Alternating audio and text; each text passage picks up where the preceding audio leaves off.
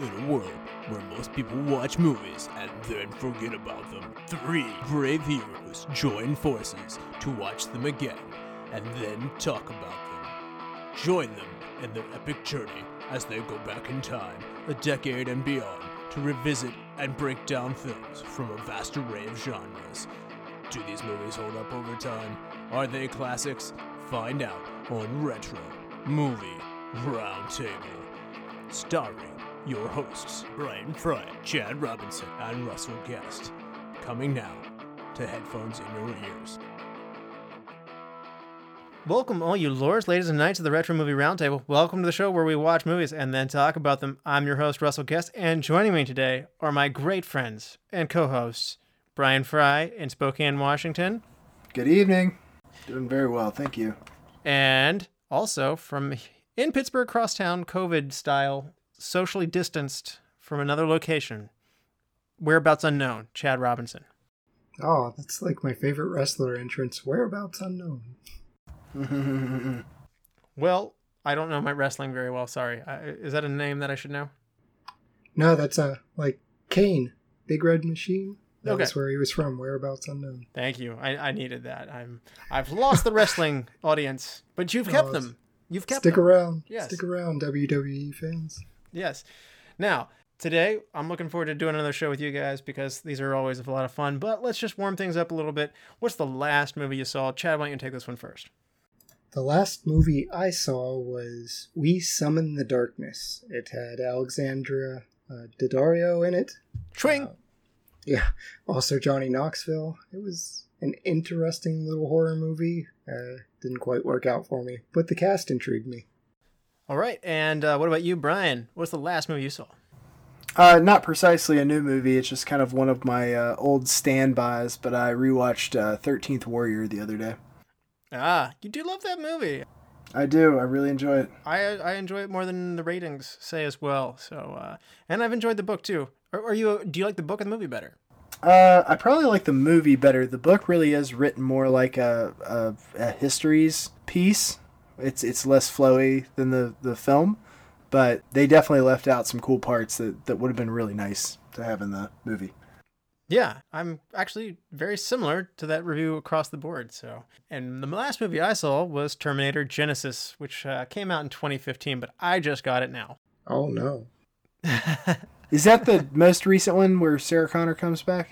No, this is the one where Arnold Schwarzenegger is still in it, and Emilia Clarke from Game of Thrones is in it, and Jai Courtney plays Reese, who goes back in time, but the timeline of the 80s has altered. I think I've seen that one, but I haven't seen the newest one. Yeah. Yeah, and I watched this in order to prepare myself to be able to see the new one, so I knew I was one chapter behind. And, I wanted more, but I mean, there'll never be anything as good as the first 2 movies. I don't know that I was down on it as Chad's initial groan.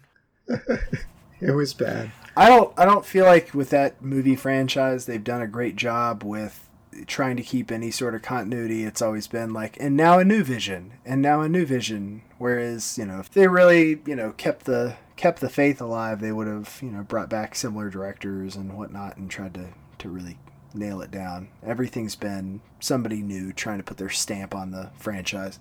Just like Alien, leave it alone after 2. Yep. Don't touch it after James Cameron. Yeah. Just fail. What is a movie that you really wanted to see, but it let you down, Brian? Probably From Hell with Johnny Depp. I was really excited to see that movie, and I left it very upset. That's fair. All right, well, it said it was right on the label. This movie's From Hell, so, I mean, it can't be good. Yeah. I went to see it with friends. They were very amused at my reaction, but I was like, what the actual F? Okay, now, Chad, what movie were you looking forward to, but it let you down? It's still a good movie, but I was so pumped after seeing the original Guardians of the Galaxy that when the second one came out, I just felt like it was a huge letdown. I thought it was meaner and kind of just disjointed. Huh. Wow, I knew you loved the first one so much, and I actually didn't know how you felt about the second one. I just assumed it went down well for you. Interesting. Mine is Drowning Mona from 2000. it had such a loaded cast, and it's one of these movies that I saw a preview for. It took me years to get to see it, and I remember going to the rental store, getting it, watching it on my own, which I don't do a lot of, and being disappointed, thinking, how are all of these funny people not... It's just, I don't know, the bar was up here, and my results were down here. Jupiter ascending. That's on you, man. That's on you for looking forward to that. No. I wasn't looking forward to it. That looked like a dumpster fire to me from square one. But I know some people were like, oh, this is going to change. It's like John Carter. They're like, this is going to change sci-fi. And then I ended up watching it like 2 years later on an airplane and stifling laughter as it just, dumpster fire doesn't even really navigate the horror that was how bad this movie was. Well, that was the bad news. Now for some good news. We're going to get on and end on a good note. What's a movie that you had low expectations for, but you were pleasantly surprised by? Brian. I'm going to go with Pitch Perfect on this one. Jess basically drug me into the theater screaming to this movie. I even think I brought liquor with me, smuggled it into the theater because I'm like, I can't believe I'm seeing this movie. And within the first 15 minutes, I was like, this is really funny. This is a very enjoyable movie. And by the end of it, she's just giving me that smug see face, and it's one of my favorite franchises. Okay, and what about you, Chad? What's a movie that you had low expectations for, but you were pleasantly surprised by? I'm going to stick with the MCU theme here. I was bored to tears by the first Captain America, so I was really dreading the Winter Soldier, but just went to see it for continuity's sake. And I kind of go back and forth on my favorites, but it's at the top, if not my favorite of the MCU movies. Great choice. My low expectations was a movie called Stardust. I didn't see a lot of marketing for it. Didn't really come across my way. Is that the Neil Gaiman book? The one with Robert De Niro and as the pirate? Yep. It has Michelle Pfeiffer, Charlie Cox from Daredevil. Yeah. I didn't have high expectations. I didn't get a good feel for it, and I was like, this looks like a bad fantasy, but in reality, it's a good fantasy. So do see it. Yeah, and especially if you want to see Daredevil and with more hair doing things before he was Daredevil. Imagine if Daredevil could see. Just go see the original Daredevil then. Don't do that. No, don't do that. That'll go back to the previous question of movies that you were disappointed in. All right, so let's get into it today. What movie are we doing today, Brian? We are going to do 2005's Kiss Kiss Bang Bang. That's right. This movie comes out in 2005. It grosses $4.2 million. On the box office that year, it places at 186. The movie that places ahead of it was Being Julia, and the movie that places behind it was Enron, the Smartest Guys in the Room. The number one movie that year was Star Wars Episode 3, Revenge of the Sith. Still a good movie, I say, Chad. I mean, you're wrong, but it's fine. Oh, violently retching. And IMDb gives Kiss Kiss Bang Bang a 7.5. Rotten Tomatoes critics give it an 85%. And the audience score is very close at 87%. So, Brian, why don't you start us off? Had you seen Kiss Kiss Bang Bang before? What was your background with it? All right, so this is a closet. I shouldn't say closet. This is one of those movies that I get excited to tell people about kind of when I think about it. It's just one of those. It's not something that I just have in my back pocket like, oh, you should watch this. But when I do have the opportunity to really push this movie for folks who have not seen it, it is, I want to say that I get at least 8 out of 10 people with it who actually sit down and watch it. This went horrifically under the radar.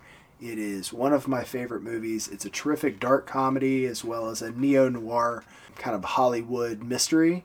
And I would highly recommend it to anybody who is a fan of the genre, fan of the actors in it, fan of movies that are funny but can kind of still keep other plots salient. So please watch this movie. Also, watch it if you enjoy movies with titles that have the same word repeated in it twice. Very accurate. Chitty Chitty Bang Bang? Another great one. Now, Chad, had you seen Kiss Kiss Bang Bang before? I hadn't, no. And would you like to tell us how it went down for you? So, I do not. You've done this before? I want to make your job harder because that's delightful. I always say at best this show is a conversation. At worst, it's an interview. So Yeah. Well, I'm going for worst. So yeah, I had no expectations other than it's a Brian Fry recommended movie, which can run the gamut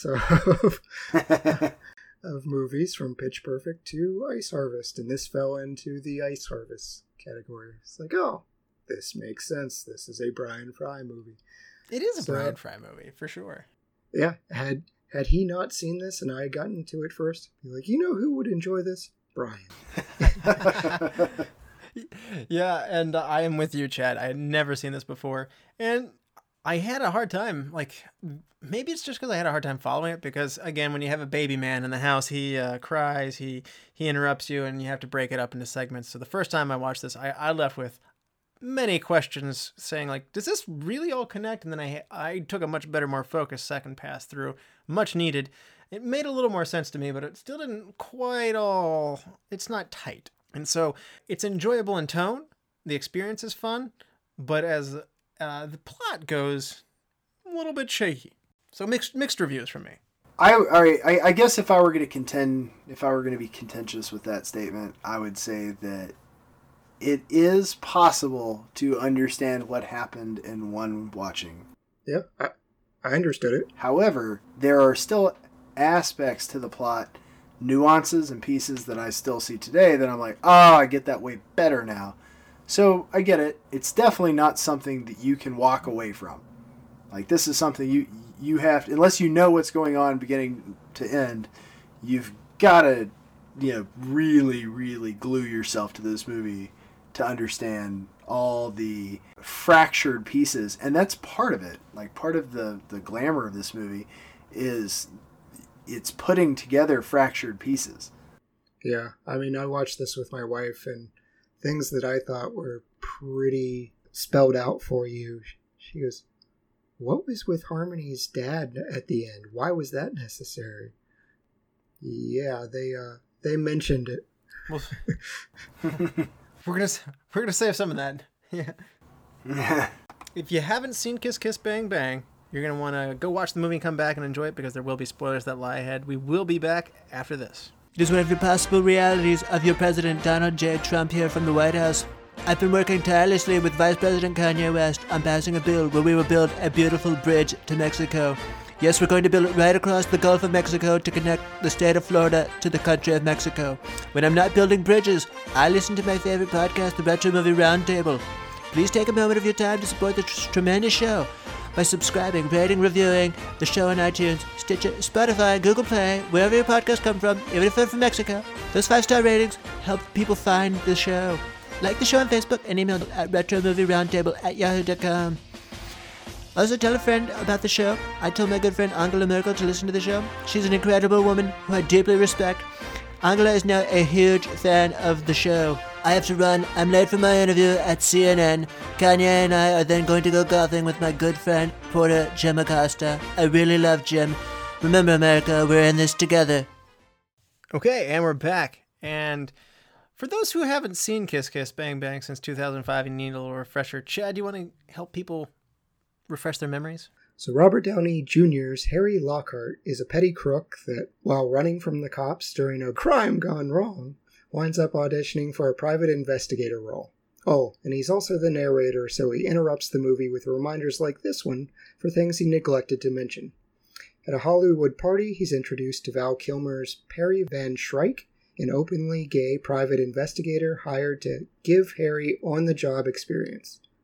Characters throughout the film call him Gay Perry because he is indeed gay, and so that's how we might, on occasion, refer to him throughout this podcast. We're not calling out his sexuality, we're just referring to the character. Harry runs into his childhood crush, Harmony Lane, who is an aspiring actress and therefore had a messed up childhood. He lies to her and tells her he's a detective but loses a shot with Harmony after getting drunk and sleeping with her friend. During a stakeout at a cabin, Gay Perry and Harry witness a car being dumped in the lake and soon discover there's a corpse inside.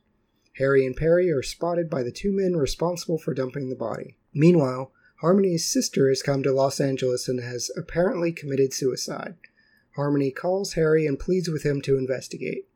Harry is stalked by the two thugs who beat him and try to get him to quit investigating the Lakeside murder. After having his finger cut off by Harmony, Long story and the plot summary needs to be short, so I'll skip it. Harry winds up at a thug's house and shoots him, while Gay Perry had his own encounter with the second thug, whom a street vendor shoots. Man, LA's gun laws do not appear to be working here. It's revealed that the original corpse is Veronica Dexter, the daughter of Harlan Dexter, a Hollywood socialite. She was institutionalized and replaced by a double to resolve an inheritance dispute between her and her father, and then Harlan had his daughter killed. Harry and Perry are captured by Harlan but escape, killing several of Dexter's thugs along the way. Both Perry and Harry are shot, but Harry manages to kill Dexter, bringing the body count to 13. It's always 13.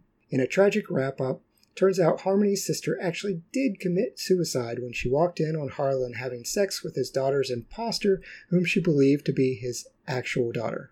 Oh yeah, Harmony had lied to her sister a long time ago that their sexually abusive father wasn't her sister's real dad, and insinuated it to be Harlan Dexter. Probably shouldn't have left that out. Her sister killed herself thinking this was another father figure having sex with his daughter.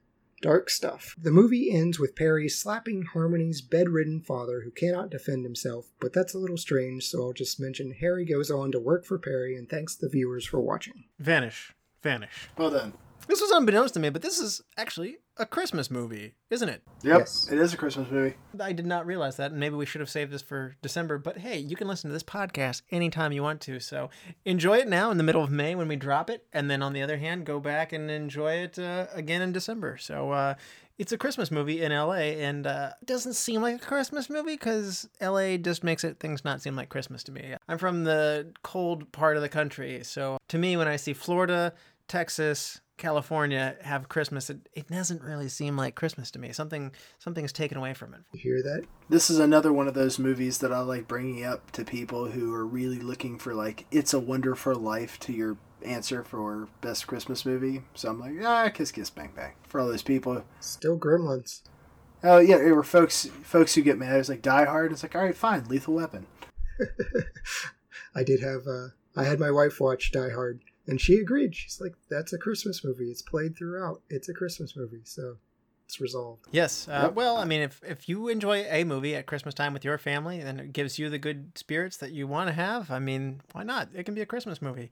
So, Fry, you're very familiar with this one. Is this one that you like to return to at the holiday season? It's not one I specifically return to in the holiday season. This is just a movie I return to because I enjoy it. Okay. Doesn't necessarily overwhelm you with the Christmas spirit either there.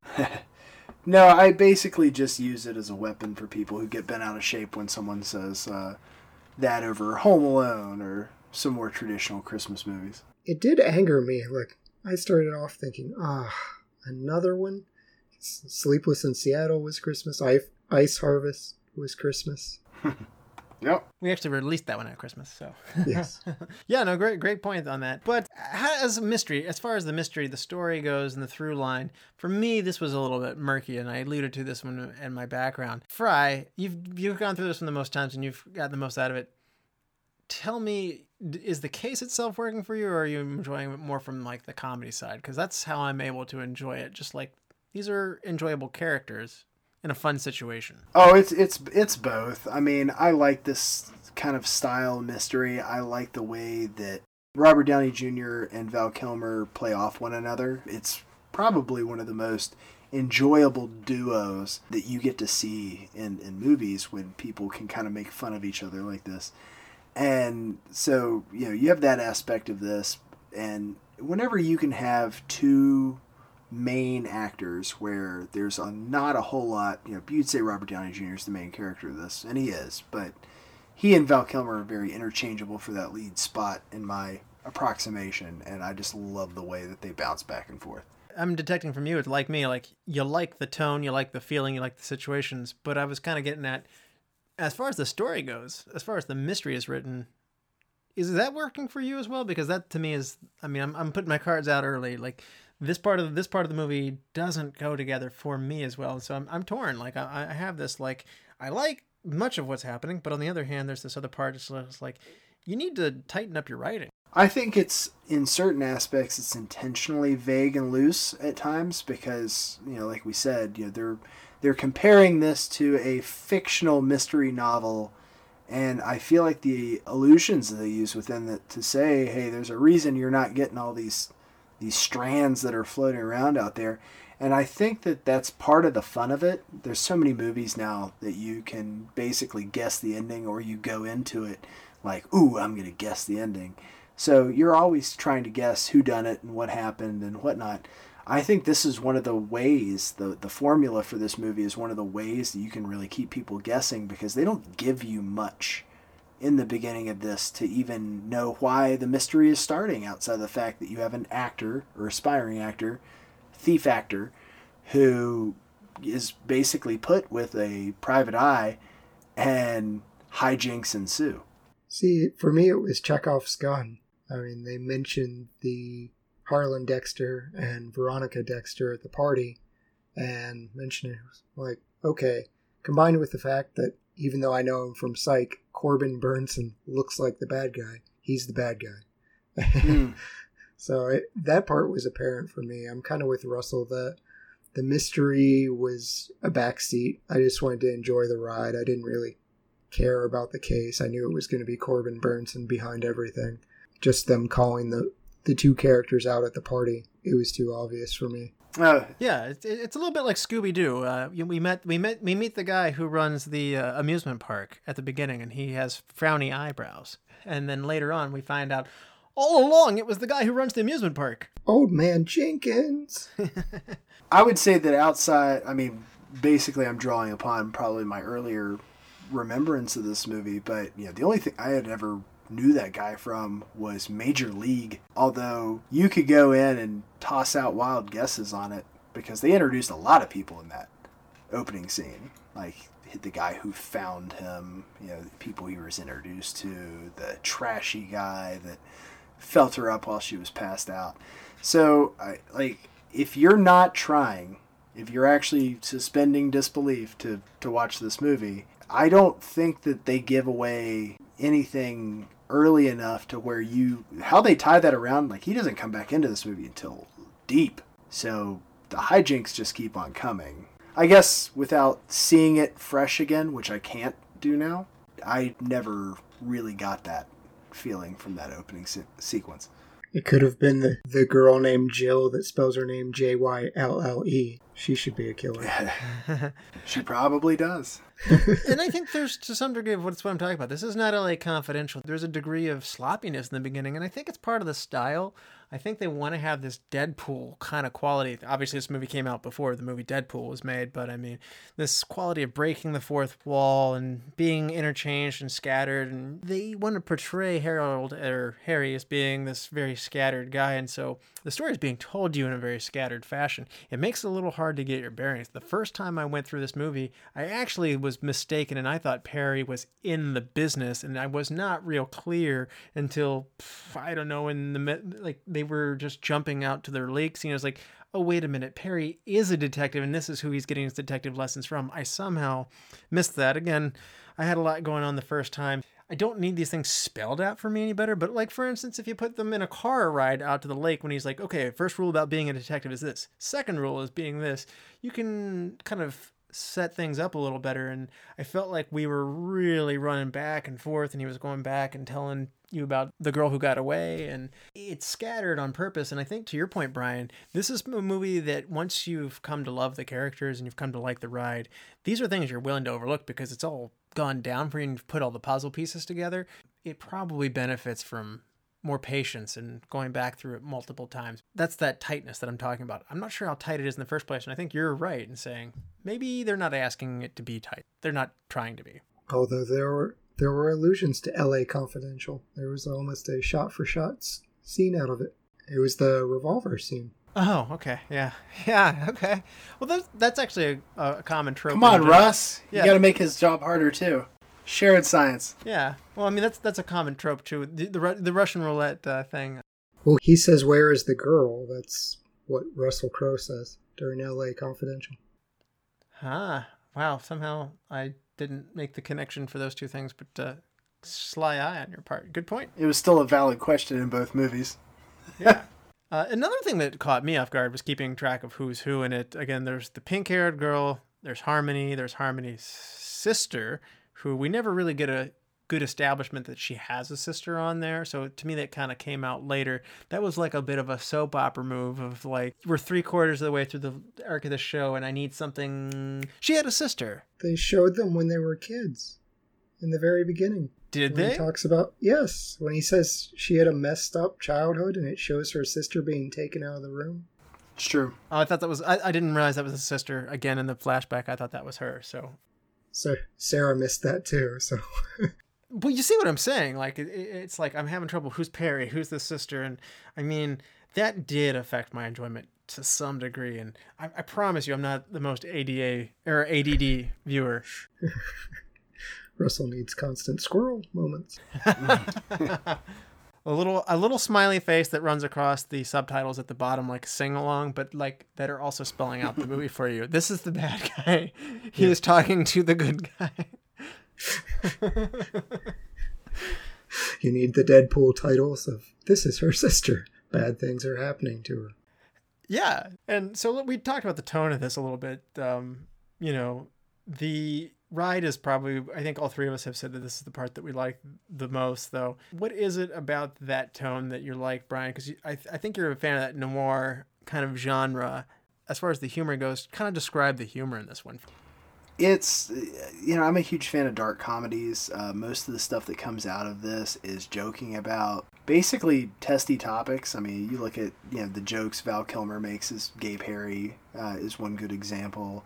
Harmony and Harry's kind of playing off each other. We're saying like Brazilian, there's like Indian Joe Pesci, Brazilian Steven Seagal. Like Oh, yes.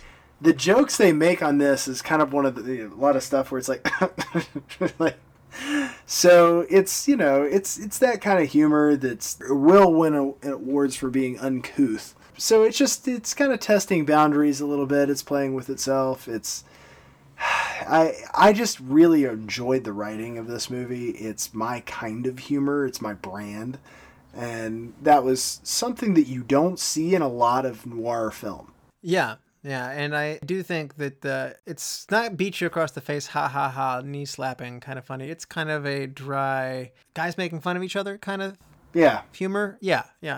So it's a little mean-spirited. Yeah, I mean, that's guy humor. We make fun of each other. right. One of the things that I think that is interesting that they poke fun at along the way is Gay Perry. And it's one of those things where this movie is kind of made at an interesting time. In 2005, we're kind of getting to that transitional point where it's not much longer after this that these kinds of jokes probably aren't even going to be in movies after a certain point. You know, they're using, the other F word. They're using people who are just very visibly uncomfortable around them. So on one hand, it's progressive in that Gay Perry's like disbanding all of these stereotypes because he's a tough guy. He knows what's going on. He's a detective and he's not effeminate at all. Like you actually would not segregate him as being a quote-unquote gay guy.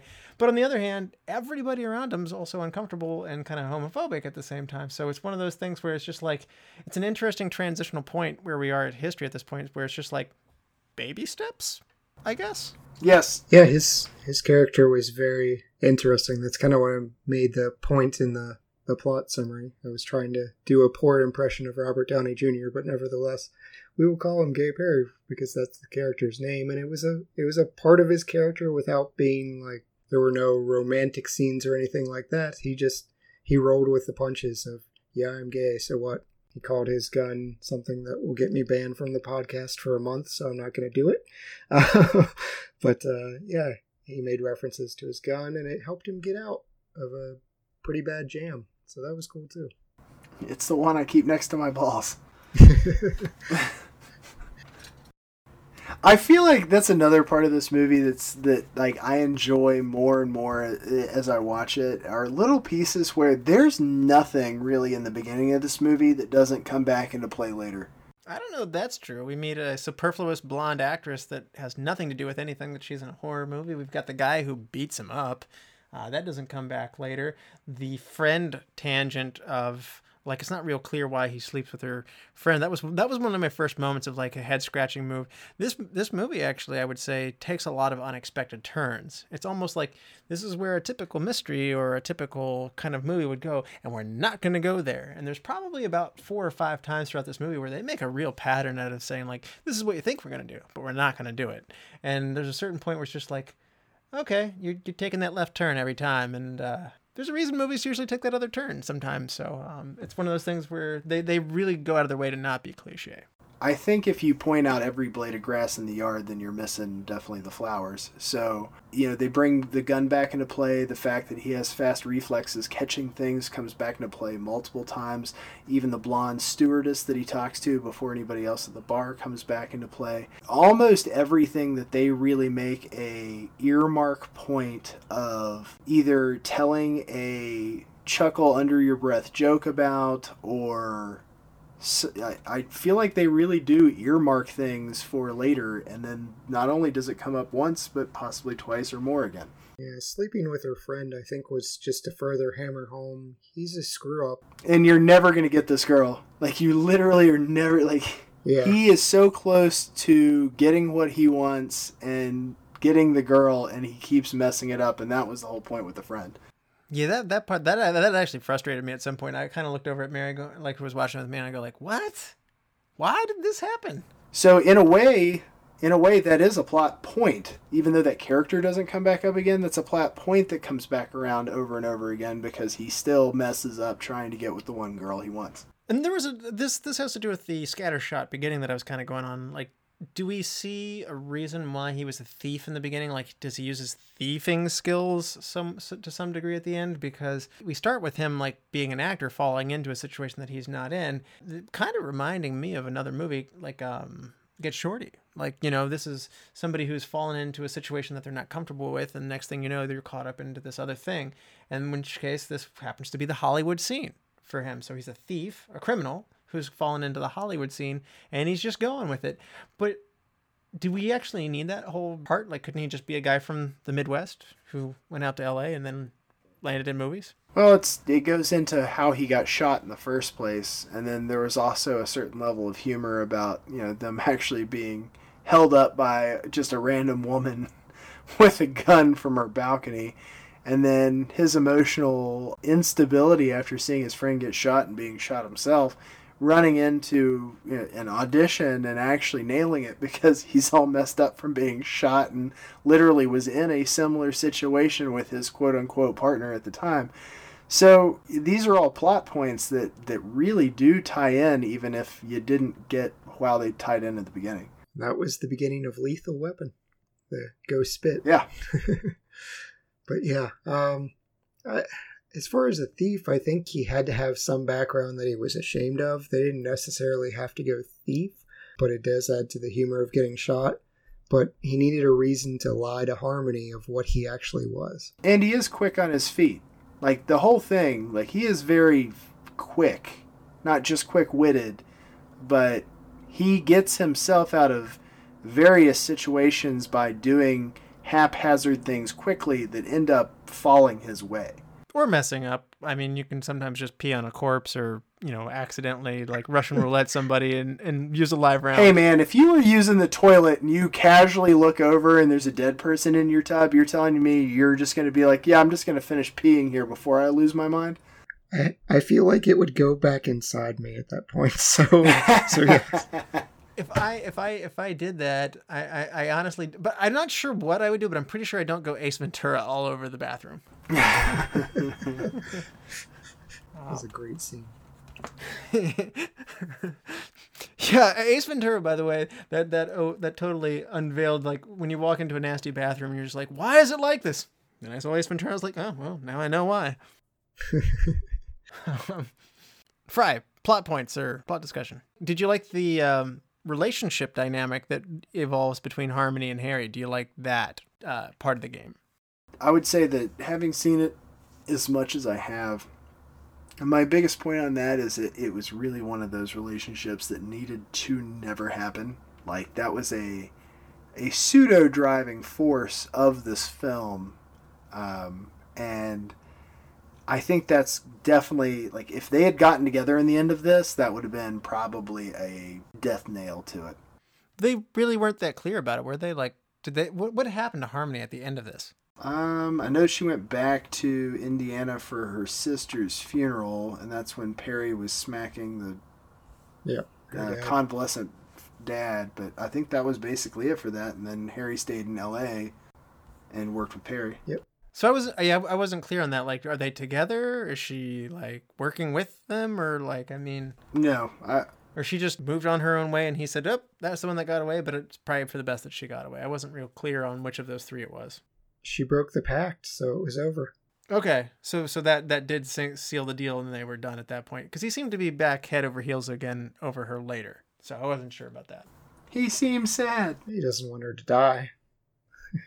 Now, Chad, what about you? What was your take on the ride as we were talking about, like the tone of the movie? I liked that Harmony was smarter than Harry, and they reinforced that several times. Of she's unexpectedly smart for the background that she's had. She's terrible beer commercials and a lot of risque decisions, but she's actually quite intelligent. And Harry is confirmed multiple times to be an absolute idiot. The revolver, he's like, that's an 8% chance. 8%? Who taught you math? So that she corrects him on adverbs. I love that. I love the grammar. I love pluperfect being thrown in. Then he tried to use the same thing and failed. Yeah, everyone being smarter than Harry is great. Perry correcting him, saying, that's not an adverb. So, I wanted more of those jokes to continue, but I love the relationships in this, and I really think, Fry hit it earlier, that's why it works. Robert Downey Jr. and Val Kilmer together are just fantastic. Which brings us to, Fry, do you want to give us a cast rundown here? Absolutely. Now, this is going to be pretty brief because there aren't a lot of people that are vitally essential to this. So we're going to start with Robert Downey Jr.'s Harry Lockhart, and then Val Kilmer's Gay Perry. We also have Michelle Monaghan as Harmony Faith Lane, Corbin Burnson as Harlan Dexter, Dash Mioch as Mr. Frying Pan, Larry Miller as Dabney Shaw, Rockman Dunbar as Mr. Fire, and I'm going to toss this in here just for fun, and it's Shannon Sosaman as the pink-haired girl, just because she's pretty, and I like her. All of that was accurate. She's the important double, so She is. I wanted more from this hitman, Mr. Frying Pan and Mr. Fire. They were fun. I did like. They were also very funny. Like, there was a good witty repartee between the two of them as well. I could have used a little more of them in this. We first get a glimpse of them at the lake, but they have their mask on, so we don't really get to enjoy the characters until much, much, much later. And when they come in, they're bickering back and forth nature of, they kind of have that same dynamic that you were talking about with Harry and Gay Perry, where, like, you know, they're kind of correcting each other and arguing with each other, and they have a pretty good dynamic themselves. And I would like a little more of Mr. Frying Pan and Mr. Heat. Mr. Fire. Yep. Yeah, sorry, Mr. Fire, yes. Yeah, out of the frying pan into the fire. It was great. Mm-hmm. Or Mr. Mustard, as he was also called. Mike and Ike and Mustard. What is that, actually? They were talking about, that's an obscure reference. I'm like, that is an obscure reference. I don't know that reference. Some kind of sexual innuendo. I don't want to go in Urban Dictionary and figure it out. Oh, is it? Okay, well. That's what I was led to believe, and I think IMDb backed it up. Oh, okay. It was actually something that I had meant to look into, and I completely forgot about it. Well, yeah. Yeah, we can't read that, so let's move along. I think one of the big things that's about this movie is that this is kind of Robert Downey Jr.'s comeback road. And he had fallen off on hard times with addiction. He had become an unreliable commodity in Hollywood, and people didn't really want to touch him. And it was one of those things where he not only was in a movie, but he was the lead role in this movie. And while it didn't gross tons and tons of money at the box office, this kind of restored faith in him, and it's an important stepping stone for him and his career. And he said, at least at one point, he said that this was his favorite movie that he had done. Who knows? Without this movie, Jon Favreau said that this was very pivotal, or a reason why he was influenced to cast Robert Downey Jr. in the role of his career as Iron Man. So Favreau goes to make Iron Man without Kiss Kiss Bang Bang is Robert Downey Jr. going to be your Iron Man otherwise? So it's a pretty important movie in Robert Downey Jr.'s career path. And I think that's one of the things that people who like Robert Downey Jr. by default should really appreciate this movie. Oh yeah, this film that made no money led to him making billions. Fry, are you a Robert Downey Jr. fan? Yeah, I think he's very good. I would say that, I enjoyed his comedies at a young age. I would say that even before he had made his big MCU comeback roles like the principal and Charlie Bartlett and others were really glue that make his personality on screen. And so yeah, I would say yes, absolutely. Yeah, I didn't know him from pretty much before he screwed up and kind of got blacklisted for a while, but I can remember being old enough that they were advertising him coming on Ally McBeal TV show, and so I actually did tune in and figured out, who is this guy? What's he doing? Why is he back? And I enjoyed his part on that otherwise forgettable TV series. So yeah, I've been a fan of his. I think he was good at playing a jerk beforehand, but I think one of the things that this movie does, or you're starting to see the seeds of this, I think one of Robert Downey Jr.'s best traits as an actor is his pace. He's very quick. He's very quick with his words. He has a lot of precision with them. And I mean, Iron Man or Sherlock Holmes and where his career goes after this, 100% starts to capitalize on these characters are kind of jerks and they move very quickly and they have a very dry wit to them. But I mean, in a way, you can see how this leads to that career path that he will later take. Agreed. Oh yeah. I mean, you need Tony Stark. Tony Stark was created as a character no one should like. Mm-hmm. Definitely.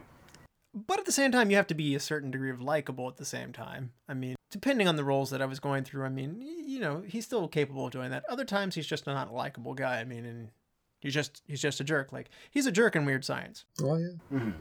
Warner Brothers was willing to produce the movie with a larger budget if Harrison Ford was going to play the detective. And, and then separately, under a different thing, alternatively, Johnny Knoxville was set to star as Harry Lockhart, which is, the role that Robert Downey Jr. got. Other considerations included Benicio del Toro for Harry and Hugh Grant for Gay Perry. So, Brian, do you want to see Harrison Ford in the role of the detective and Johnny Knoxville as Harry? All due respect to these other actors, I think they did it right the way they did it. I think Harrison Ford would be hilarious as Gay Perry. I don't think it would work at all. And I can't ever see a marquee with Harrison Ford and Johnny Knoxville co-starring together. Yeah, I was going to say that billing was not necessarily what was going to happen. These were just separate things at separate times. I hope so. But Hugh Grant wouldn't have lent the same kind of gravitas as Val Kilmer either. Hugh Grant's not exactly intimidating. Yeah, I don't want to see Johnny Knoxville in this one at all. Although he was in the movie I just saw, We Summon the Darkness, and he was a bad guy. Any other casting comments you wanted to bring up? I don't like seeing Benicio del Toro in starring roles at all. I mean, maybe as a side character or as a secondary. I could see him more for Gay Perry possibly than Harry. That's an odd choice. They realized that and that didn't happen, so... Yeah. Val Kilmer actually met Robert Downey Jr. for the first time at a Hollywood party, and a week later he received the screenplay for this film, and he agreed to do it before he'd even finished reading it. So upon agreeing to do it with much delight, he was informed that Robert Downey Jr. had already been cast. So it's one of those things where I don't know when they tell that story if party made it happen or if they knew it was going to happen, and then Robert Downey Jr. went out of his way to meet him. So it's kind of one of those chicken or egg kind of things where it's like, either way, that's pretty neat. Yeah, he said he had to lose 50 pounds for this movie? Yeah, absolutely. Yeah, Val was kind of heavy at this point. Yeah, he wasn't in Batman shape at this point. He was in Alexander shape, and nobody's in good shape when they're in Alexander. It's just, that's a bad movie. He actually dropped 50 pounds for this movie from Alexander weight. He had to get into better shape to be the cool detective guy. There was a reference for that, though, because he referenced Colin Farrell taking Harry's part. It's like, good point. No. Yeah, that's a good connection. I actually was expecting and a little disappointed we didn't get a Colin Farrell cameo at some point. Like, that would have been nice at the party or something like that. And then had Harry said something to Colin Farrell, and the guy would have been like, what's that guy's deal? Or who's he? Who is he? Man, lost opportunity. I could see him being the handsy guy with Harmony. And although the film leads us to believe that characters played by Robert Downey Jr. and Michelle Monaghan grew up together, there's actually an 11-year age difference between them. And that was another one of those things that was kind of sitting there, kind of making me go like, maybe they need to get an older actress than Michelle Monaghan. Yeah, they did not look like they were growing up together. I don't know if you count all the drugs and stuff. That can kind of age them out. I assume she had some drugs too, given her backstory. Yeah. No, she had sex. It counts. Keeps you young, I guess? And then another fun casting comment here is Lawrence Fishburne, Morpheus from The Matrix, was the voice of the bear in the fake commercial. Yes, he was. So the film is based very loosely on Bodies Are Where You Find Them by Brett Halliday. The film was strongly influenced by other works from Raymond Chandler as well. The original film title in this one was You'll Never Die in This Town Again, which I kind of like that. When Harmony is seen on the bus leaving at age 16, she falls asleep with a Johnny Gossamer book labeled You'll Never Die in This Town Again on her lap. So that was a fun tip of the hat there. Again, this has a tradition steeped in this kind of pulp novel kind of thing. Did you feel like those elements of that old mid-century pulp novels are kind of injected into this, that noir thing that you love so much, Brian? Oh, certainly, and that is why I like it so much. Is there's so much there. It's such a fun genre to play with, and when you can add to it with how they did so many things in this movie that are different from that traditional setup, I think it just makes it better. What makes a noir really when you think about it? Because for me, and I am admittedly kind of tend to put it in a different era, like I think Maltese Falcon. I think 1940s, very black and white, high contrast, where your blacks are very shadowy, and then you have this woman who's all trouble comes into the picture, and certainly Private Eyes are a part of this as well. But when you advance that to today's time, what makes it a noir for you in today's time? I see noir movies as incorporating frequent flashbacks. I think that's an essential piece to it. I think they're usually fairly complex plots, and I think that falls into where you were having a hard time really sinking into it. I also think that cynical heroes, which you clearly have in this, are another piece to it. So I'd say those are my three earmarks of what makes a noir film. But yeah, there are other aspects to it, but I would say those are the three things that I take from Kiss Kiss Bang Bang that I would also associate with other noir films. Narration is a big part of it for me. When I think of the old detective movies, you hear the voice of the main character explaining things to you or talking through the scene outside of it. So yeah, that's a big part for me. Yeah. Now, this is Shane Black's directorial debut. He'd been a writer. He's most known for writing Lethal Weapon movies up until this point. So what do you think about Shane Black on his first go as a director? Obviously I love this movie, so it's a success for him. So those elements that you're talking about, noir, as a director, do you feel like he's bringing that into modern times in a way that you like to see? Certainly. And then, like I already said, this is a very dark comedy, and that's another genre that I really appreciate. So him bringing, it's a blending of two of my favorite parts of film, and the fact that he did it well, and as well as I feel he did, just kind of makes this a diamond out there that there are very few others like it, and I would say nothing that's to its level for that level of the black comedy mixed with noir aspects. Yeah, I don't like this guy. I wish he'd stopped after this movie, because next in line is Iron Man 3, which Russell and I have had many conversations about. It's the worst Iron Man. Iron Man 2 I will watch a dozen times. Nope, Iron Man 2 is worse. Yeah. He made The Predator, the awful, awful, awful version with Key from Key and Peele and Olivia Munn as a scientist, which was even less believable than Denise Richards. She's a nuclear psychologist. Christmas Jones. It's just... Christmas Jones. He needed to stop. Like, this is his masterpiece, and... it looks like a fluke at this point. Well, writing Lethal Weapon gets you a lot of credibility, doesn't it? Yeah, he's a good writer. Lethal Weapon, Monster Squad, Last Action Hero. Great writer. Do that more. Well, he wrote and directed this one. Dude, The Nice Guys was awesome. Yeah, I was gonna say for me, actually, as far as the director goes, I think The Nice Guys shows a progression. I see Shane Black progressing and maturing as a director when he goes on to The Nice Guys. So I'm with Brian. The Nice Guys is awesome. I have not seen that due to the other movies. Oh, you should. And it's a very noirish film as well. I'm skeptical. It's set in the 70s instead of now. It is a detective kind of private eye kind of movie, and it is also dark in tone. And there's also humorous elements. So it's interesting how I was actually surprised to see both of these movies were made by the same person, because they were very much cut from the same cloth and they're so far apart. I'm kind of going like, wow, return to your comfort zone, I see. Right. Yeah, he can keep making movies like this all he wants. Fair enough, but don't mess with any established franchises. Is that our rule for him? Well, I mean, Robert Downey Jr., I think, helped him get Iron Man 3 as a director. Yeah. I mean, right. It was a big thank you because, again, I think Robert Downey Jr. is fully aware. I don't think he gets to be Iron Man and thus probably afford a much larger house or multiple larger houses and nicer cars and, be loved again without Shane Black taking that chance on him because, like I said, he was kind of damaged goods at the time. Oh, yeah. Right. Yeah, this was a big turning point for him, and I think it's also telling. I think he said in an interview at one point, this is his favorite movie with himself in it. Yep. So I feel like when you have the laundry list of film that Downey Jr. has done, to say this is his favorite when it's easily one of his most obscure is very telling. I thought it was U.S. Marshals.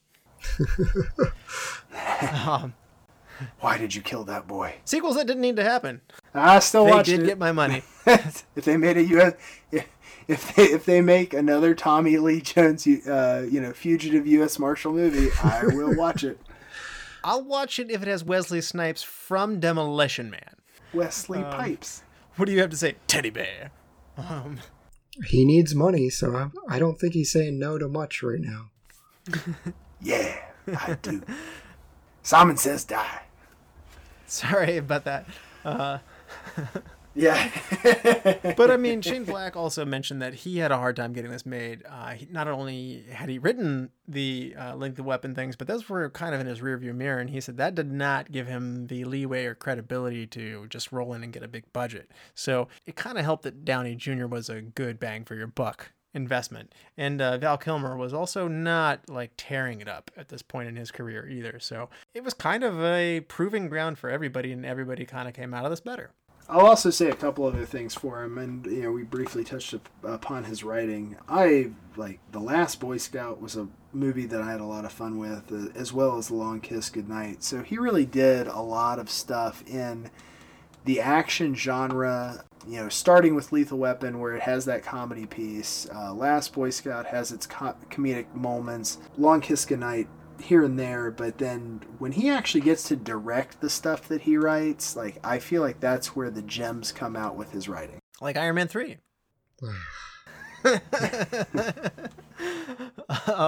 Sorry.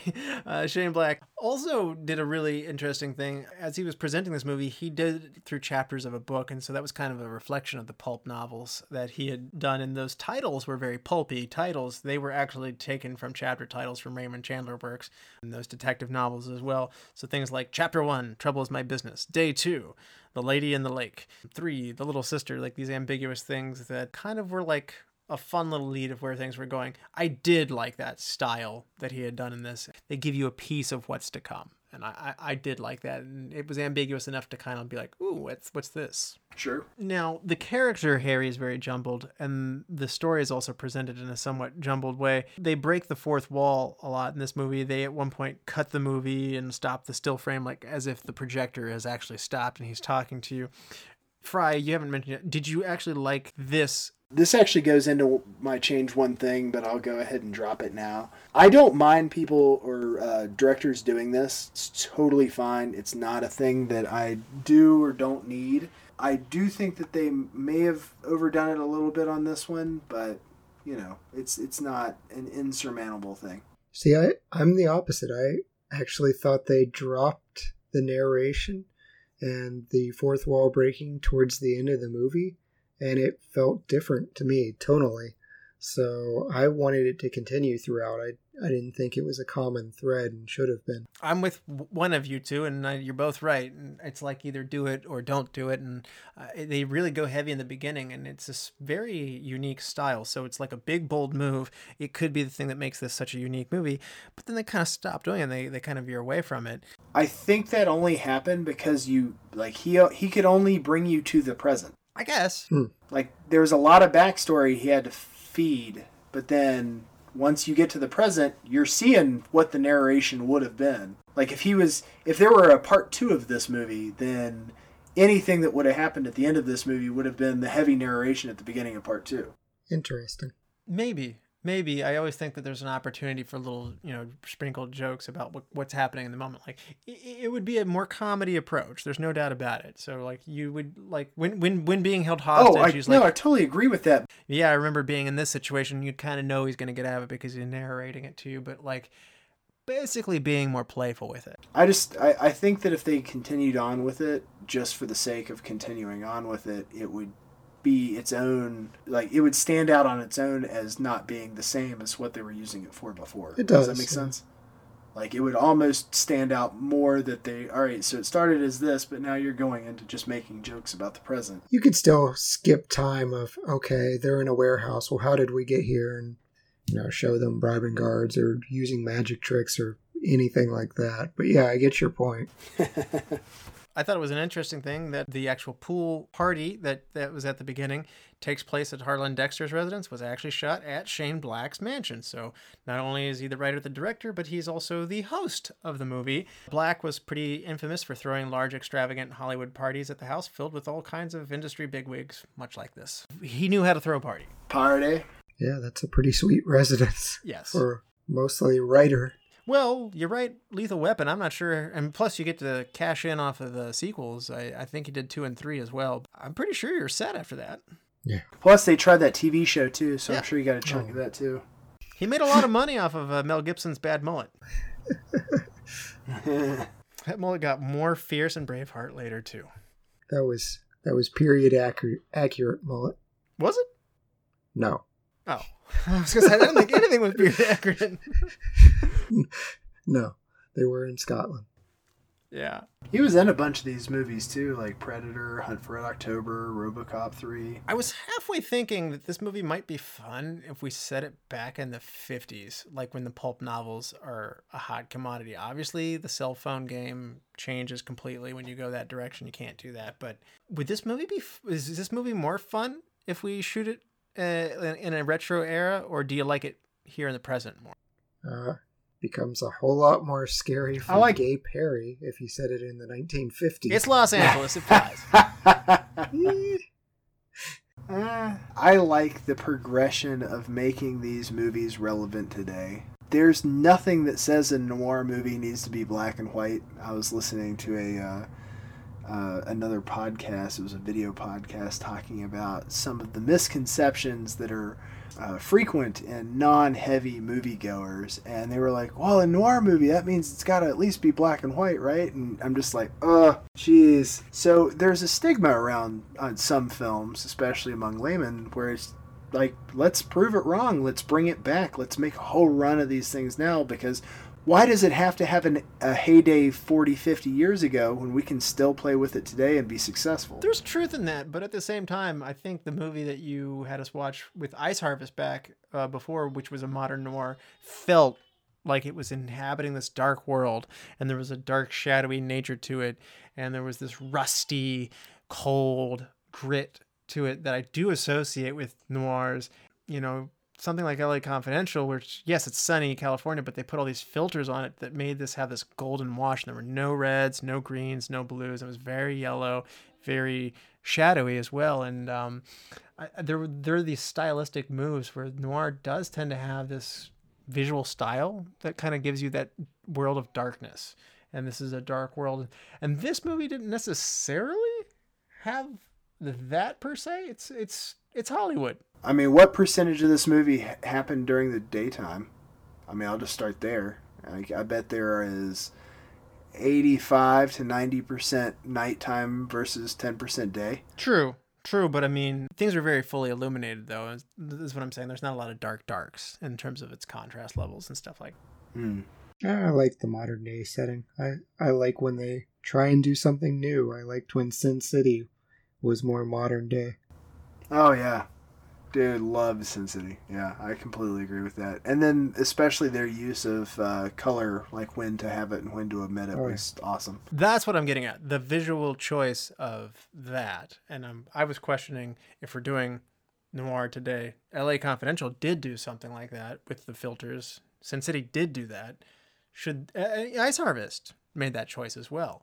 This movie didn't do that as much in terms of its color palette, in terms of its use of lighting. So I'm asking myself, could it have? Should it have? I think there's some interesting pieces, especially with swimming pools at the beginning and Harry and the blues they choose to use. The contrast of Harmony's skin to the red bra she's always wearing. I mean, that's always a fairly earmarked piece of this, like if it really keeps throughout the entire movie. Pink hair is also a recurring theme piece to this, and that's a stark contrast to everything else that's going on. I think that maybe just because they didn't settle on one thing and then hammer it out throughout it, they just kind of cherry picked a couple things they liked and then went on with it. And that's, again, that's one part of film noir that you've associated with it, but it's not the sole part, so it doesn't need to have every aspect. True, very true.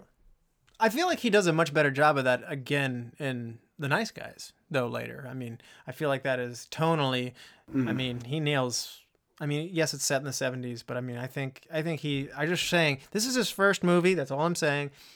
Second down the line, third, fourth, whatever, he shows growth later, and he does learn and I think better master those things. Well, from a differentiation standpoint, I can say that at least from what I remember, Nice Guys happens almost exclusively during daytime. In the same density that this happens at night, that happens today, like 80-20, 85-15.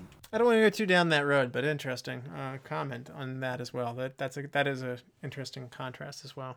What do you think about the soundtrack, Chad? I thought it was pretty cool that Robert Downey Jr. actually composed part of the soundtrack. I liked the allusions for Perry with the I Will Survive, and I really liked the soundtrack being paired with the kind of Bond-esque opening credits. I thought that was really cool too.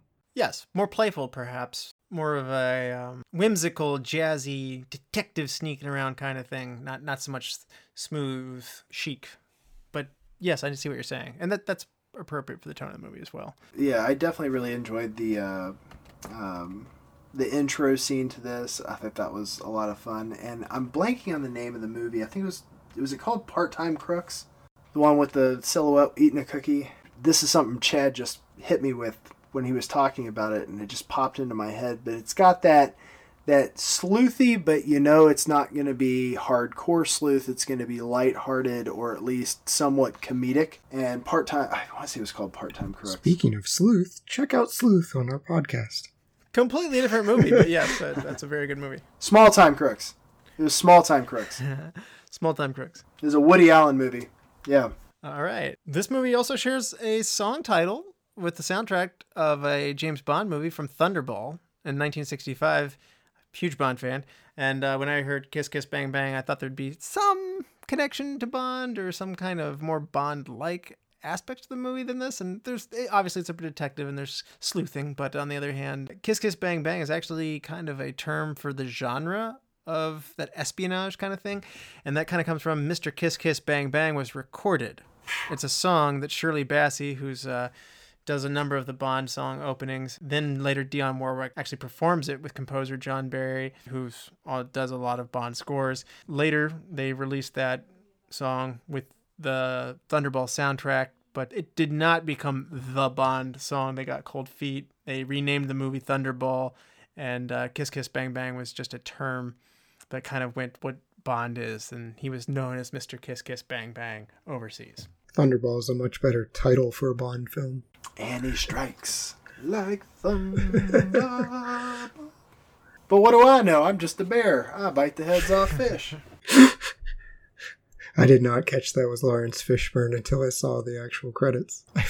I feel like I should have. Yeah, there's great potential for voice work for that guy. And Well, the museum was really cool to me. The live performing art museum, I thought the lighting was cool. A lot of the glass exhibits with the demon like women that are moving around, and even they had a allusion to The Exorcist in the background, so there were a lot of cool things in there. yeah, I did enjoy that. And I actually enjoyed the mid-century home, the modernist home that Shane Black had for his residence where the party was thrown. Very much Hollywood. The other one was the scene where the pink-haired girl is murdered. We do have this really strong feeling for Los Angeles on this one. I don't feel like it's Christmas, but I sure feel like it's Los Angeles. That house was really nice. Hitmen are doing well in this economy. Well, was that her house or the hitman's house? I think it was the hitman's house.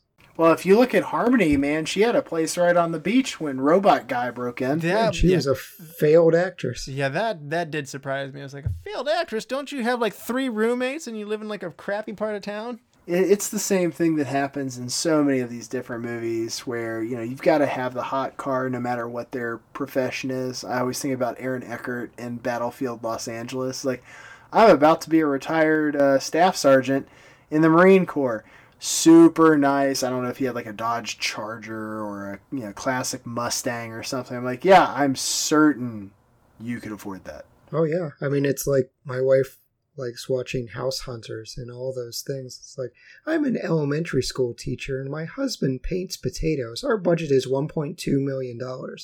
What? But yeah, I mean, it's all the homes were very, very nice. And Russell's throwing in terms like modernist, throwing around his architecture. Okay, that was the light version. Yeah, I'm Harry in this role.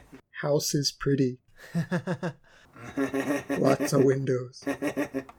Well, you guys ready to hand out some awards? Absolutely. Let's do it. All right. Chad, why don't you take this one first? Who's your MVP? Robert Downey Jr. I don't see this movie working as well without him and his narration. Brian, are you going with Robert Downey Jr. as well? I actually went with Val Kilmer on this one, but I totally get it. Okay. And why Val Kilmer? I think that Val Kilmer's Gabe Harry character was the most unique part of this movie in the way that Robert Downey Jr.'s kind of effed upness in terms of him being klutzy and kind of stupid, Val Kilmer's cool, collect persona and knowing what he's doing, but all of it in the end came down to Downey Jr. having, I guess, this particular set of skills, or at least, or at the very least, luck that actually made him worth working with later on, at the outset of this. So clearly they both had something to bring to the table, regardless of all the trouble that Downey Jr.'s mouth gets him into. And I'm going to throw you off because of how I asked the question. I picked Val Kilmer as well. I was torn. Yeah, I'm with you. I think the best scenes have Gabe Harry in it. That's just a fact. And I'm not as into the scenes where Harry and Harmony are together as I am when Perry and Harry are together. Like maybe some degree of preparing himself to write The Nice Guys with this duo, but those kind of, I guess, pseudo detective and undetective combo, that to me is where the strength of this movie lies. And I didn't realize it until the second time through, but I was like, you know what? This movie is riding high with Val Kilmer in it. So he gets my MVP. We will disagree on the best scenes point later on. Okay. Best supporting though, Chad. Val Kilmer has to be. For all the reasons you guys have stated. He was great, and I was torn whether it was MVP or best supporting. Okay. And now, Brian, who's your best supporting? Robert Downey Jr. I mean, this is one of those you can't have one without the other kind of things. This is whoever your 1A and 1B are, it really doesn't matter in this movie. See, you copped out on that one. See, I was bold and I just picked one, and I gave Robert Downey Jr. the shaft on the other one. So I went with. Oh, okay. Yeah, it's okay. I went with I went with Dabney though. The Larry Miller who plays Dabney, and I liked his character early in the movie, and I was really sad we lost him because he had this sharpness to him that was, I guess, kind of the cruel Hollywood casting side of things that I did like, that picked up on that film world. I liked the audition scene in the beginning quite a bit with him in it. We don't see him after the party. It's too bad. He's only mentioned after that. But small presence. Wish he had been in it more. Chad, who's your hidden gem? Gonna see if I can make Russell fall out of a chair. I'm going with Ariel Winter, who plays the young Harmony. She's 7-year-old Harmony. So this is a kid actor that I'm saying, hey, she's cool. She did a good job. Wow. Mark it down. Like, this is, I'd say Chad. Put it on the board. Yeah, I was going to say, Chad should give us a top 10 child actors countdown. The problem is he can't do it because he can't think of 10 child acting performances he liked. I did make a top 10 most obnoxious kids. That's not what I want. Oh, man. Yeah. Okay, great. What about the kid in Iron Man 3? Hate that kid. Gosh, you're all heartless. He was the worst part of that movie. I hate that kid. Brian, who is your hidden gem? I went with Dash Mioch. He was one of the Terrible 2 hitmen, excuse me. He's been in a lot of movies that I really like, and he's typically pretty far in the background. He was in Silver Linings Playbook, Romeo and Juliet, Day After Tomorrow. He's just one of those guys that I like him. He's one of those people that when he is a small part or even a bigger part in a movie, I'm like, I love that guy, and I rarely remember his name, so I apologize for that. But he is somebody that I tend to notice in movies when I see him, and whenever he gets a chance, I'm like, sweet. Well, I'm going to pick up the other half of that good duo, and I'm going to go with Rockman Dunbar, who plays Mr. Fire. So you went with Mr. Frying Pan, I'll go with Mr. Fire. I only picked him because I felt like, over the other one, because I felt like he had that extra scene with the pink-haired girl. I kind of liked it when he was still cocky. He was like, "Ooh, you got a gun. Tough guy." I'm like, you are a tough guy. I was like, wow, that's a lot of confidence. You're about to get shot.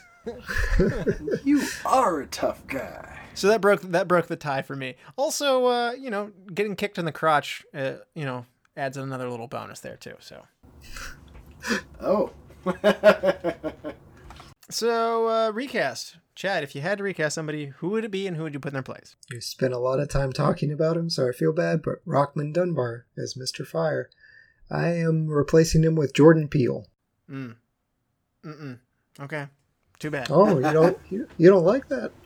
I think Jordan would have really added to this role. We're going to be just elbow dropping Russell in this one. Oh no.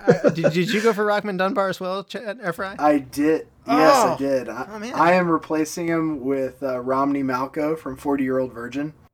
Oh, that's a good one too. Okay. I think that would have been hilarious. I love that guy's comedic execution. I think he would have been hilarious in this movie. And he's big and intimidating too. Regardless of who's playing him, I want more of him in this movie. He speaks that language well. Yeah. Well, my recast, you guys might, it's your turn to get mad at me, maybe. I'm actually going to recast Robert Downey Jr. in this one. And I'm going to put I'm going to put John Cusack in his place. So Ice Harvest Part 2? They were made in the same year, so I think. So it's one or the other. John Cusack probably can't be in two places at once. Although he made Must Love Dogs in the same year, so I guess he can fit a third movie in. And he's 1 year younger than Robert Downey Jr., so that 11-year age difference is kicked down to 10 years age difference between him and Michelle Monaghan. My only knock on this is I would never have wanted Cusack to have done this and not done Ice Harvest. So I would keep them both exactly where they are because now I get both of these movies. I just felt like, and I'll explain. I think John Cusack would have done a great job with the narrator. His cynical nature, I think, is very fitting for this character. Robert Downey Jr.'s fast-paced nature actually might be better for the know-it-all detective. It would be a very different Gay Perry, and I still would pick Val Kilmer over him. But I think Robert Downey Jr. probably should have been auditioning for Gay Perry's character. I felt like John Cusack would have a much better, like, what's going on kind of look on his face, as well as the I've had it up to here, the finger getting cut off thing. That would have been really good on that one. We've seen enough him pining over the woman that got away, a la High Fidelity and Hot Tub Time Machine for that matter. And I'm a huge Cusack fan, and I like him better than Downey Jr. I'm not going to lie, across the board. So this is just one of those ones where I'm like, I like Robert Downey Jr., but I think I'd really like to see Cusack. It was like 2 solid minutes of you being wrong.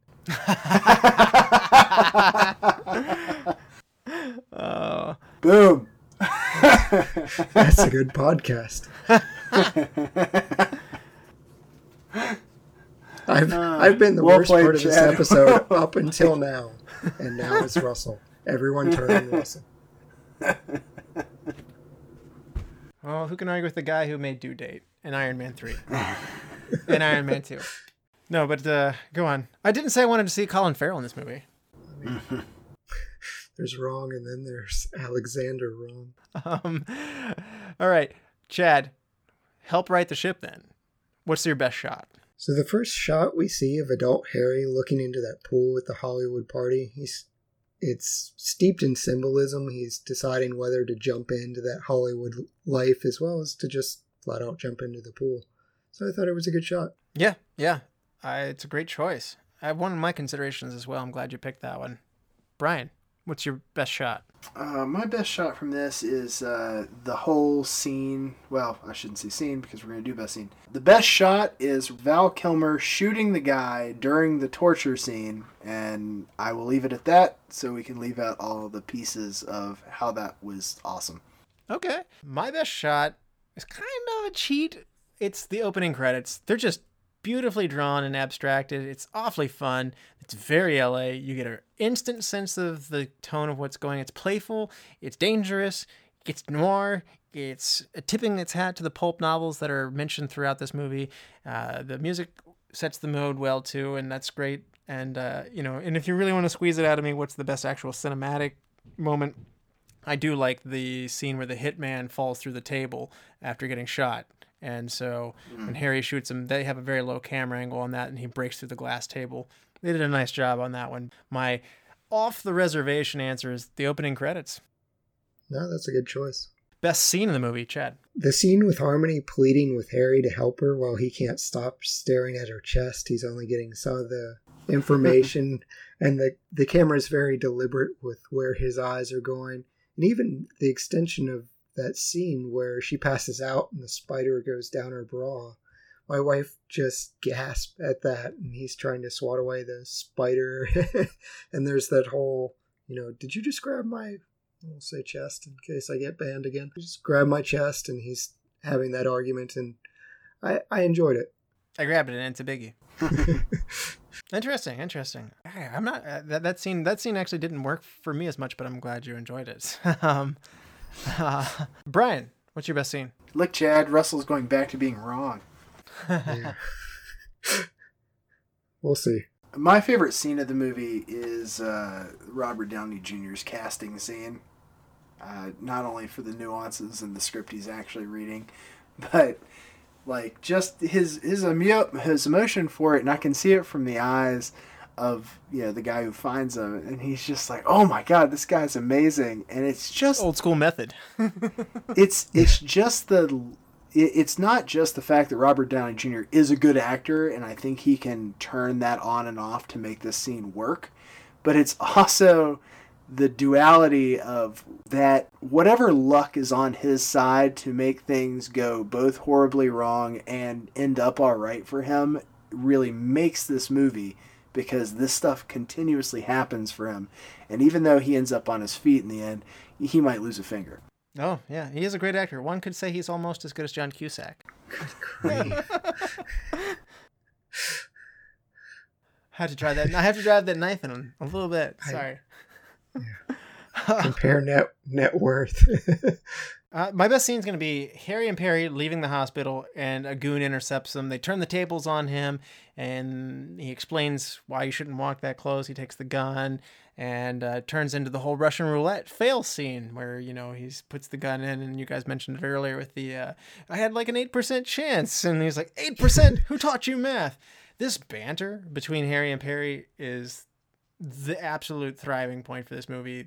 They're at their best here, and the lake was another good scene where they're arguing there too, whether to throw the gun away or how to dispose of the body. And I feel like that was really when things started cooking, and then this is when things are at their absolute best. So that was my best scene. See, I thought the torture scene might get mentioned with the guy just he's getting ready to do horrible things, and he's just It's my best shot. shooting him with the squirt gun. Just casually shooting him with the squirt gun. This part of the movie actually to me is just like, again, this my best scene comes off the heels of what you were just mentioning. So this is all the best part for me. I wanted that to be my best quote for this movie. I really did. Like him explaining that gun, but I was like, I can't. I just can't.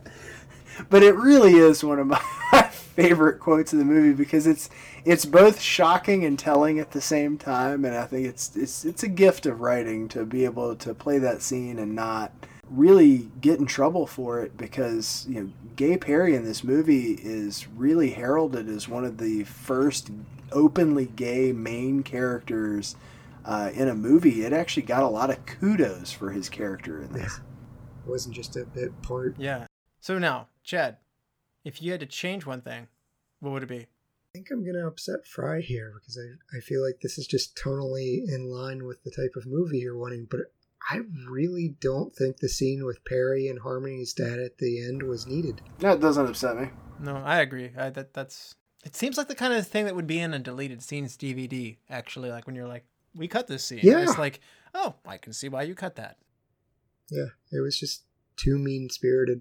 I guess how I feel about it is coming from someone like Gay Perry, who's probably dealt with a lot of turmoil in his life, that if Robert Downey Jr. had been the one to do it, I'd agree with you. But because it's Val Kilmer doing it, I don't. No, that's good perspective. And they even admitted in the movie, Chad, like, well, I saw Lord of the Rings. I didn't want to end this movie 17 times. It's like, you're kind of doing that. So. It's not Return of the King. Yeah. Brian, change one thing. We already talked about it. I could have used a little less narrator parts. I agree with you guys that it was heavy in the beginning and not at the end. But I also think I've kind of talked myself into the beginning being necessary and not so much at the end. So I think this is kind of one of those things that in the natural progression of the podcast, I've changed my mind. Okay. My change one thing is this is very broad, but I'd like to de-emphasize the harmony aspect of it and put more emphasis on the partnership between Harry and Perry. Bring them together as partners sooner and focus more of the movie around there. I know Harmony is important. She's kind of the troublemaker. She's the straw that stirs the drink. But I don't feel like she's at the same time, I think she's there for plot purposes. In my perfect world, I just would rather focus on the two guys, and because I like seeing them argue, because that's when the movie's at its funniest, and that's when I'm having the most fun. Interesting decision. So watch The Nice Guys. What is your best quote of the movie, Chad? No, my question. I get to go first. Why in blue perfect hell would you pee on a corpse? Good one. Good one. I enjoyed the grammar games, and that was perfect.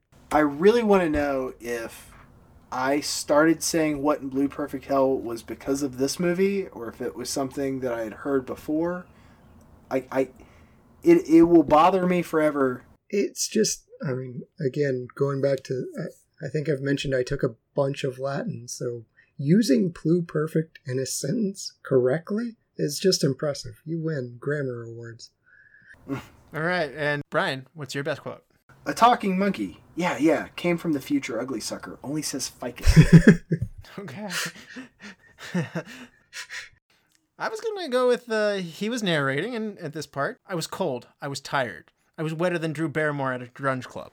Yeah, what was with that? That reference went over my head. Well, Drew Barrymore liked, the bad boy kind of, there's a certain type that she had in the mid-90s, and that would fit, the grunge rocker kind of, bad boy kind of type. So that was funny. Yeah, I'm not up to date on my Drew Barrymore gossip, so that one just went. So you're more familiar with her like when she was doing the whole Tom Green phase thing, huh? Yeah, it was like that was the one I knew. Before that, though, I happily haven't thought about him in a really long time.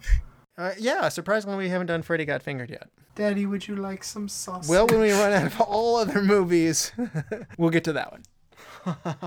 Well, it's that fun time of the show where we come to an exciting conclusion and rate this movie on a 5-star scale with half-star intervals. Chad, what would you rate this movie? Going 3.5. I enjoyed it, but I kind of felt like it ran out of steam and wit towards the end. But overall, it was still a good time. All right, and Brian, what would you rate this movie?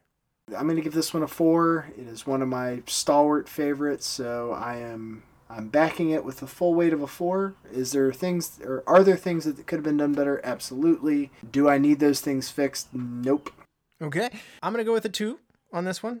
Things didn't come together for me as well, and like I said, the focus being on harmony throughout the time started to actually agitate me, and there's a lot of stuff that didn't connect for me, and I feel like you got to get that mystery part of this right first and foremost, and then write the comedy and stuff to suit it well after that. I'm not sure that I'll be returning to this one anytime too soon. So I definitely see the appeal, and I think it's very, very important for all involved. I guess my hot take would be, if you enjoy this, maybe check out The Nice Guys or Get Shorty, if those are better movies. I think the hot take is Russell hates women. Russell wants the women cut out of this movie. Except the dead chick. She served an important part. Okay. Yes, I wanted to turn it into a buddy cop movie. It's true. Not everything can be a buddy cop movie. Do you want me to pick a movie for next time? Let's do it. We're going to do a science fiction movie, again, because it's very popular demand. People want us to do more of these. Option number 1. Final Fantasy, The Spirits Within, 2001. Has nothing to do with the video game series. A scientist makes a last stand on Earth with help from a ragtag team of soldiers against an invasion of alien phantoms. Option 2. Predator from 1987. A team of commandos on a mission in Central American jungle find themselves haunted by an extraterrestrial warrior. Option 3.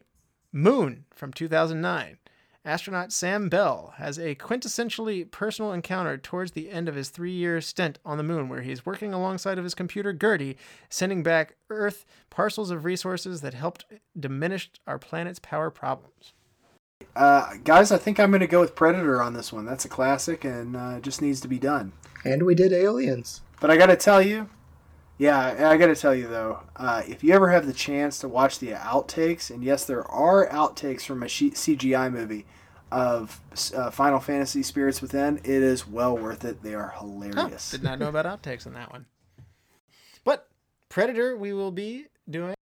Thank you guys for coming on. Sure.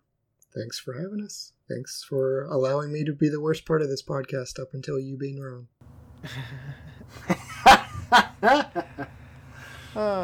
Bombs over Baghdad.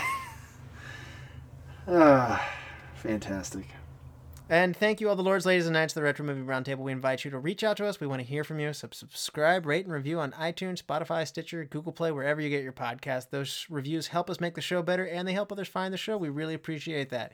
Give us a like on Facebook. Follow us on Twitter at @movie_retro. Email us at retromovieroundtable@yahoo.com. Producing and providing this podcast is fun but not free, and we invite you to support the show at Patreon at www.patreon.com/Retro Movie Roundtable, all one word. And we will put any donations we get toward making the show better, not just in our pockets. So thank you as always for listening. Be good to each other and watch more movies. Brian? Well, you're all effed up. You look like shit. But no problem. All you need is a better cut of cocaine.